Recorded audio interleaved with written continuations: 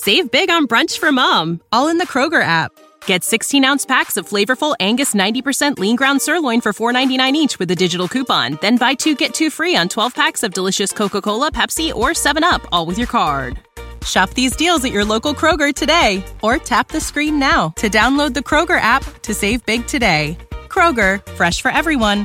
Prices and product availability subject to change. Restrictions apply. See site for details.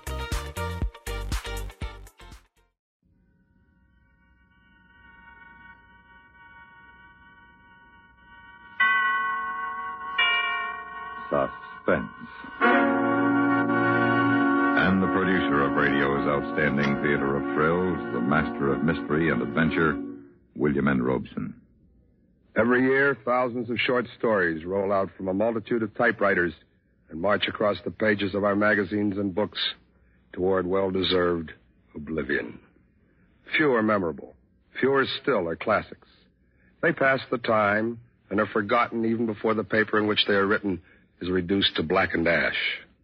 But occasionally a story is written that is a true classic, an unforgettable tale. Listen to such a one now, as Victor Jory stars in Ambrose Bierce's weird and wonderful story of the Civil War, An Occurrence at Owl Creek Bridge, a tale well calculated to keep you in suspense.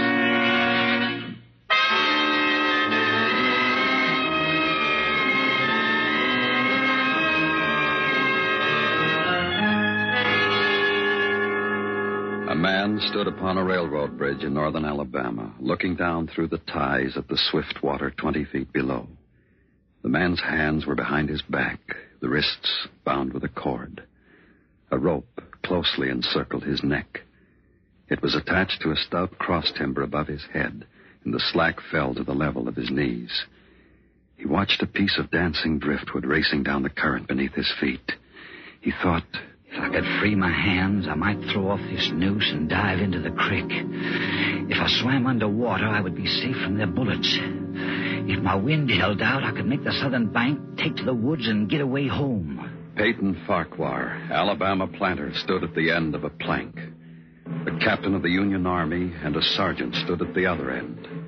When they stepped aside, the plank would tip upward, and Peyton Farquhar, Confederate spy, would slip between the ties to hang until dead above the muddy water of Owl Creek.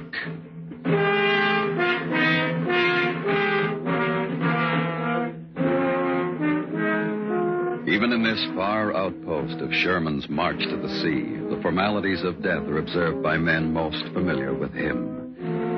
The captain's company is drawn stiffly at attention along the tracks on the northern side of the bridge. The lieutenant stands stiffly on the bank of the stream, the point of his bared saber scraping the gravel of the road bed. Peyton Farquhar is being ushered into the Confederate beyond with every Union amenity. The captain steps aside. Now, only the weight of the bulky sergeant counterbalances Peyton Farquhar at the end of his thin board. They say this is the moment when all the past events of your life tumble into your memory. But how could anyone know? Who has come back from the dead to tell us what dying is like? I don't recall any childhood memories. The past doesn't engulf me in this naked moment. I'm only aware of what is here now. Those damn Yankees lined up on the bank. The captain's tired eyes. That turkey buzzard circling up there waiting for me. And that noise. That beating, driving sound like a distant engine. A pump. The roll of thunder on a summer evening coming closer. Getting louder. Choking me. It's your heart, of course, that you hear, stepping up its cadence, pounding under the forced draft of fear. Now you can see nothing, remember nothing, sense nothing but the strangling, suffocating beat of your own heart, throbbing its final protest. You stand there, erect. The work is nearly at an end now. The captain draws his sword, flourishes it to a carry, sings out a command. Company!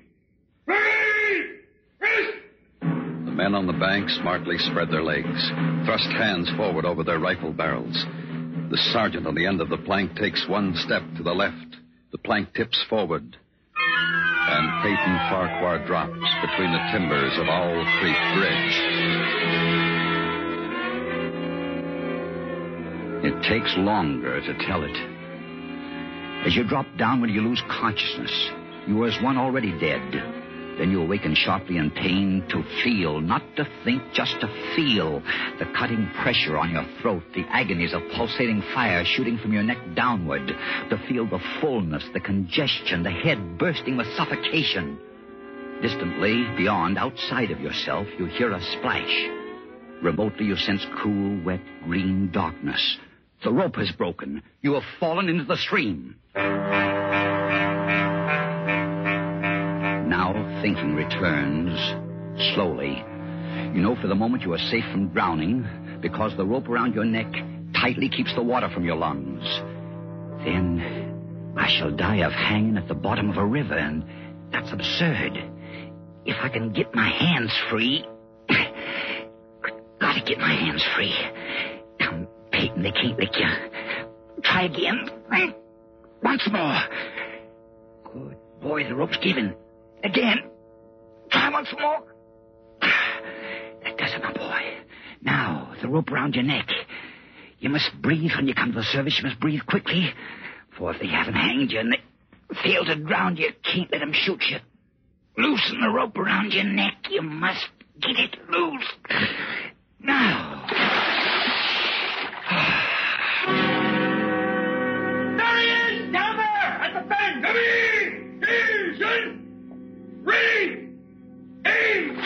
You dive deeply, but above the ringing in your ears, you hear the volley of rifles.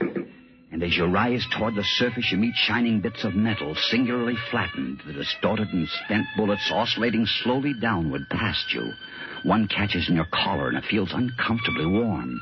You snatch it out, and this gray piece of Yankee lead reminds you of the gray uniform of the soldier who was responsible for your being here. You recall that it was only night before last when the soldier had ridden up to the driveway as you and your wife sat under the magnolia trees in the cool twilight. Evening, sir. Good evening, Corporal. I wonder if I might trouble you for a glass of water, sir? Well, of course, Don't disturb yourself, Peyton. I'll go fetch him. Well, you're most kind, ma'am. If you just indicate the way. Oh, nonsense. You just said a spell with my husband. You look as if you could do with some rest. Yes, ma'am. Reckon I could. I'll be back in a jiffy. Thank you, ma'am. Whose command are you with, Corporal? Colonel Tolliver, sir. 13th North Carolina. We get a little news down here. How are things going at the front? Oh, not good, sir. The damn Yankees are getting ready for another advance. They're repairing the railroad. Got it in shape, almost to Owl Creek Bridge. And they got an outpost there. Once they can run trains beyond the bridge, there's nothing to stop them between here and Atlanta. Then why hasn't the bridge been destroyed? The military couldn't get near it, sir. A civilian might. Owl Creek Bridge. That's not far from here, is it? Less than 20 miles. You say they have an outpost there? On which side? T'other side. Nothing on this side but a couple of pickets half-mile out on the railroad. And a single sentinel at this end of the bridge. And that bridge is important. Sure is. What if it were destroyed? Hold up the Yankees for several weeks. Well, suppose a man, a civilian like myself, should elude the picket post and get the better of the sentinel. What could he accomplish? Well, I was there a week ago, just before we had to pull out. There's a heap of driftwood come down in last winter's flood, caught on the trestle at this end. Looked mighty dry and tindery to me. I see. A fellow with enough gumption might get through and set fire to it, or to burn like tow. Yes, it should. Of course, a fellow'd have to have plenty of gumption.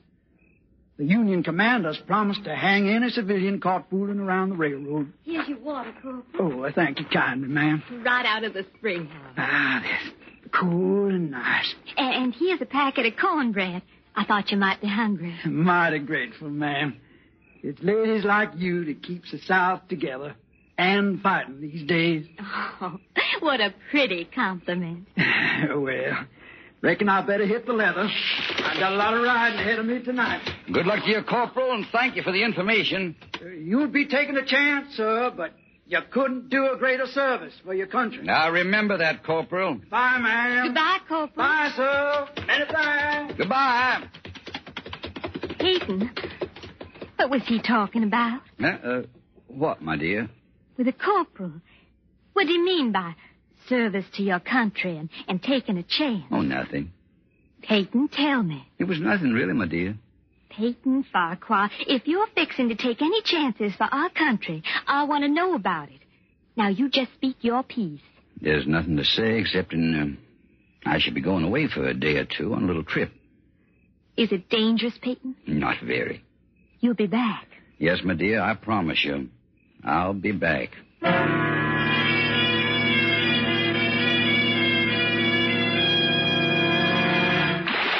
Break the surface of Owl Creek for a second time.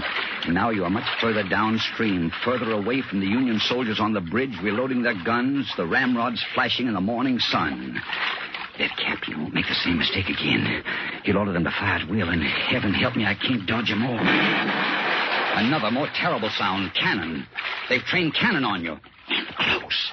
Next time they use a charge of grape. Rifles and grape covering the water from bank to bank. I'm done for then. Then something seems to grab you and you're whirled round and round, spinning like a waterlogged top. You're caught in a vortex, a whirlpool. The water, the banks, the distant bridge, the soldiers become indistinct blurs. And again you're helpless. You feel dizzy and sick to your stomach. Just as you felt last night when you crept up the bank towards the lone sentinel at the south end of the bridge and discovered the sentinel was not alone. There he is, boys. Grab him. Got him, Sergeant. Well, Mr. Peyton Farquhar, we've been expecting you. How'd you know my... We got ways. Look here, I'm a civilian. I was... Save your breath. And thank your maker we didn't shoot you in the back. We don't do things like that up north. You'll get a trial, everything fair and square. Bring him along, men.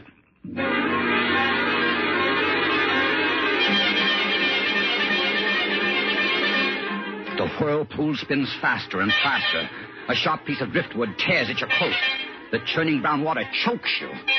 You know there is nothing you can do as you had known it last night when they shoved you into a tent near the bridge to face the infantry captain with the tired eyes. There he is, sir, right on schedule. Good work, Sergeant. Is this the man, Lieutenant? That's him. Why, you're the corporal who stopped at my plantation last night. That is right, Mr. Farquhar. But not of the 13th North Carolina Volunteers. Mr. Farquhar, this is Lieutenant Saltonstall, intelligence officer, 5th Massachusetts Regulars. You trapped me. You deliberately led me into a trap. I'm a civilian, a planter. And also a Southern patriot, caught in the act of sabotage. You can't prove it. We don't have to. This is the most despicable, the most... It proves once more that honor is a stranger in the North. Oh, please, I'm too tired to listen to a recital of the code of a Southern gentleman, Mr. Farquhar. I'm afraid the distinction between your ethics and my lack of them would escape me this evening. But why have you done this? Why have you deliberately trapped me? It's so much easier to eliminate civilian resistance by luring it into the open. You fell for the bait. Too bad. Now, look here. It is my constitutional right. Which Constitution? The Constitution of the United States of America or Jeff Davis's? You insult me, Yankee. Remember your manners, sir. I demand a trial. You've just had it. Post a guard over him, Sergeant. Yes, sir. We'll hang him in the morning.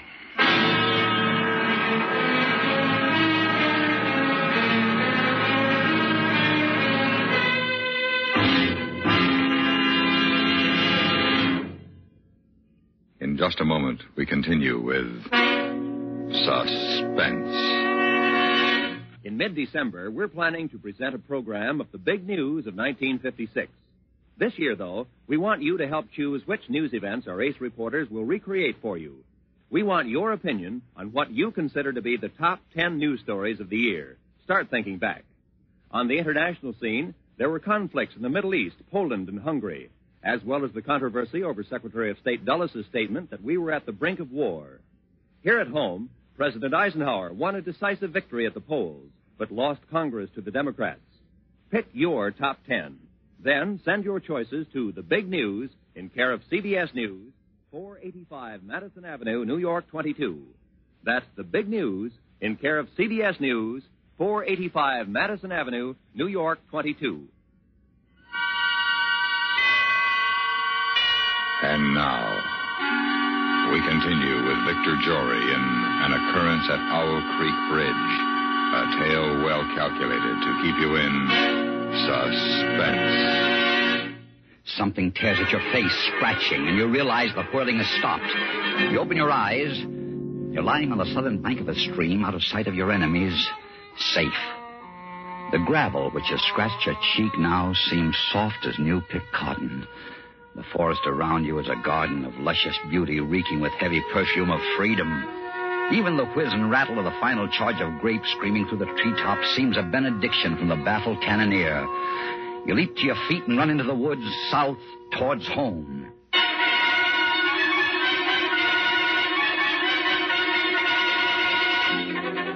Your neck is swollen and throbbing with pain. You carry it cocked toward your left shoulder as you push through the matted brush. All morning, you tear your way through the undergrowth. Your jacket is in tatters, your face crisscrossed with bloody scratches from the brambles. Every few moments you stop to listen for the sound of dogs. But all you hear is the sleepy buzz of the forest.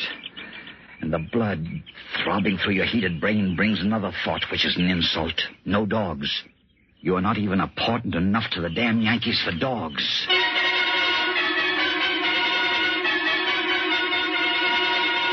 It is nearly noon now, and for half an hour you've been plunging through a swamp waist deep in green ooze. Your neck hurts constantly, your head throbs, and your tongue is thick. It tastes like brown linsey woolsey. Gnats swarm before your eyes, catch in your eyelids. Mosquitoes buzz in your ears, drill deep in your hands and swollen neck. You can't go on any longer. You slow down. You stop. You reach towards a palmetto root for support, and it slithers from your grasp and slides softly into the water. Water moccasin. Fear finds you at last. Terror, which stood aloof when you fled the executioner's bullets, now embraces you with a clammy unction. A water moccasin, the deadly cottonmouth. Now each branch and root seems to writhe under your glance. The swamp is undulating with certain death. You plunge on through the dark, stinking ooze, on and on, tripping, stumbling, never stopping. For terror rides your back, flogging you with a whiplash of fear.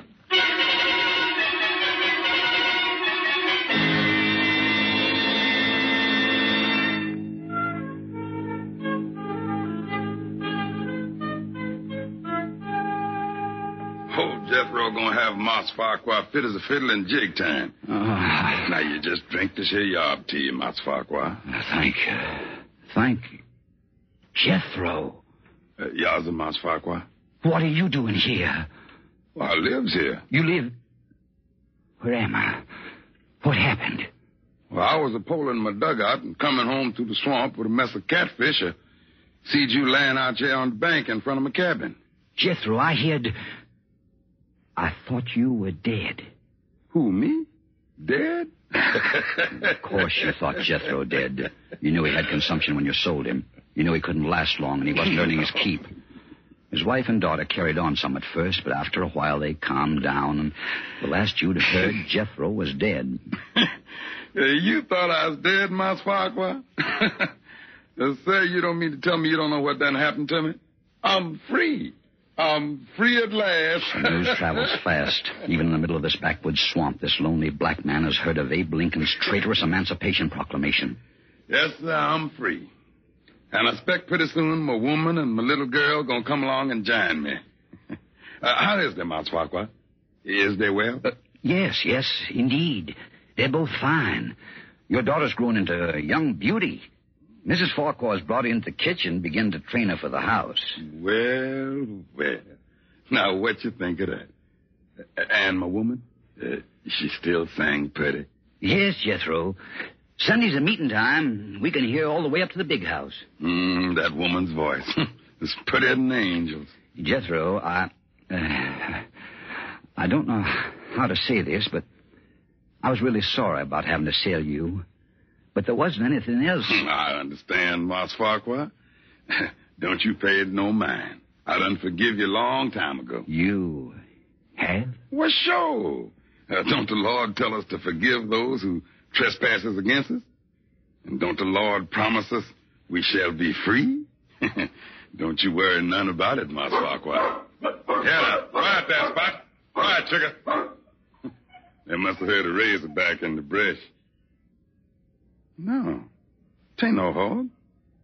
Look, Mas Farquhar, there's a horse coming down the back road. Why, it's a soldier. It's one of our soldiers. Corporal, looks like. Jethro, you've got to hide me. How come I got to hide you, Mas Farquhar? Don't ask so many questions, you insolent black... Mas Farquhar, forget. I was free now. Well, then, as an old friend of mine, please don't ask any questions. Just hide me. And don't tell that soldier anything. Sure. I reckon I can do that for an old friend. Here, you get down under this bed here, and I'll put the covers over the side. Yeah. There he is. Snug as a chick in a rabbit's ear. Remember, don't tell him anything. Have you come this far just to be turned in by a wool-gathering black who talks crazy? If Jethro knew this gray-clad corporal was really a Union lieutenant, he'd guarantee his freedom by turning you in. Even so, he bears you a big enough grudge to turn you in anyway. Unless, of course, he's planning to dispose of you himself. Yes, that's it. That's why he talks so silly about the Lord and forgiveness. He's going to do you in himself. Norton, never heard of him. Well, if you run into him, don't tell him I was looking for him. Yes, sir. I remember not telling. Just keep minding your own business, Uncle. You'll live longer. Yes, sir. Get up! I sure will. You can come on out now, Mas Farquhar. Lord, I declare I don't understand none of this. You says not to tell him you's here. He says not to tell you you been here. What's this here all about, Mas Farquhar? It's nothing, Jethro, nothing. I owe this man some money. I'm not ready to pay it yet. Oh, I see. Well, I wouldn't know about that. Money's something never bothered me like it bothers some. What? Me and money's always been strangers. What's he mean by that? Money never bothered me like it's bothered some. What's he picking up that knife for? Jethro, what are you going to do with that knife? Oh, I was just fixing to slit up some of them catfish I got in the dugout. Looked like you could do with a little food, Mas Farquhar. Oh, no, thank you, Jethro. I really got to be on my way. I want to get home by sundown if I can. Sure wouldn't be no bother to cut up a couple of calves. No, thank you, old friend. If you just tell me which way I should go to get home. Well, I don't rightly know, Mas Farquhar. I reckon from the way the sun's reclining, it'd be down the road that way, quite a fur piece down. Yes, that should be about right. I've never been back, you know. Never tried to go back since I've been free. Yes, I know. Reckon it won't be long till my woman and my little one comes here to me. Of course. If you get back, Mas Farquhar, if you sees them, you tell them I'm here waiting for them. I'll do that, Jethro. I'll do that. You get away from there fast. The shells of the black road crunching under your muddy boots. That grinning savage standing in the doorway of the shack, the knife in his hands. And each moment until the road bends and cuts off the cabin from your view, your fury will come after you, the knife poised to plunge in your back, to pay you for the thrust you gave him when you sent him away to die. But he's still standing, grinning foolishly and waving as you turn the bend. Now you feel safe. But only for a moment. And then you hear a sound, the sound of a horse. The corporal in gray from the Massachusetts 5th Regulars. He's coming back down the road, searching for you, hounding you, coming to take you back to Owl Creek Bridge, back to the rope that won't break under your weight. You walk faster and faster, and always the sound is there, growing louder and louder, and you run as fast as you can down the shell road which stretches clear to the horizon between the green walls of scrubby pine. How long have you been running down this endless road? It's dark now. Is it night? Or has the blood trapped in your head by that suffocating rope at last burst into your congested eyeballs and blinded you? Will it next pour from your swollen and bruised neck into your brain, stopping all sensation, instantly bringing to a welcome end this day of agony and flight? Ridiculous fantasies of fatigue and fear. You can see. The darkness is the black of a sudden summer storm. That lightning flash clearly shows the white road ahead and the black silhouettes of trees along the sides. And since you are sure you can see, the other senses return.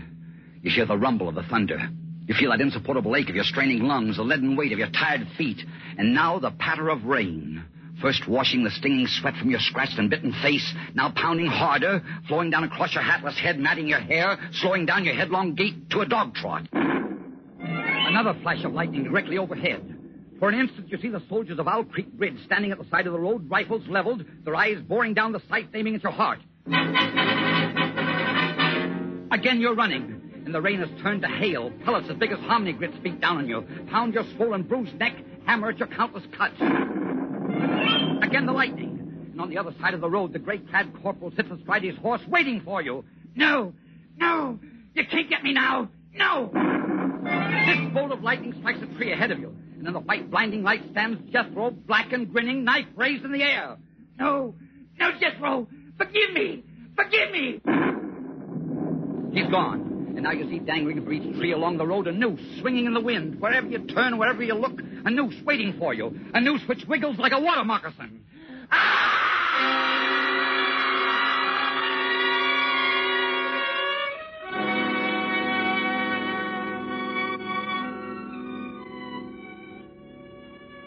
Now you are standing on the green lawn of your plantation before the high-columned entrance. The storm is over. The clouds are black and menacing all around the horizon, but through a break overhead, glorious sunlight streams down, bathing your garden and your house in heavenly light. You are home. And now you hear a rustle of crinoline, and down from the wide portico steps your beloved wife. She walks across the lawn, her arms outstretched. Just as you promised you'd be. For this moment you have endured the agonies of this day. And were those agonies multiplied 1,000 times, there would be a small price for the benison of this breast, the sanctuary of these arms, the security of these lips. You step forward to fold your wife in your embrace.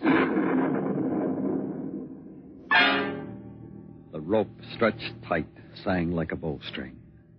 Peyton Farquhar was dead. His body with a broken neck swung gently from side to side beneath the timbers of Owl Creek Bridge.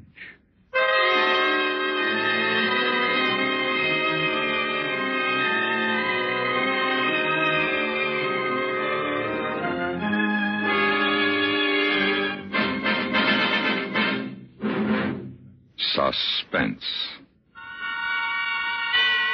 in which Victor Jory starred in An Occurrence at Owl Creek Bridge, adapted by William N. Robeson from the classic story of Ambrose Bierce. Listen. Listen again next week when we return with Howard Duff in Eyewitness, a brutal tale of prison mutiny, a tale well calculated to keep you in suspense. Supporting Mr. Jory in Occurrence at Owl Creek Bridge were Larry Thor, Lou Merrill, Jack Crucian, Chet Stratton, Julie Bennett, and Roy Glenn. Sound patterns by Tom Hanley and Bill James. The orchestra was under the direction of Wilbur Hatch. There always seems to be a certain number of people who would rather use all their cunning to figure out a way to steal the Mona Lisa than do one lick of honest work. These characters call for even more wit and cunning on the part of the police and federal agents if their schemes are to be foiled. A CBS radio show that brings you a fascinating picture of this thrilling counterplay is that perennial favorite, The FBI in Peace and War, heard every Sunday over most of these same stations. Enjoy another exciting drama of wit outmatching wit on The FBI in Peace and War a little later in the day today. Stay tuned for 5 minutes of CBS News to be followed over most of these same stations by Indictment.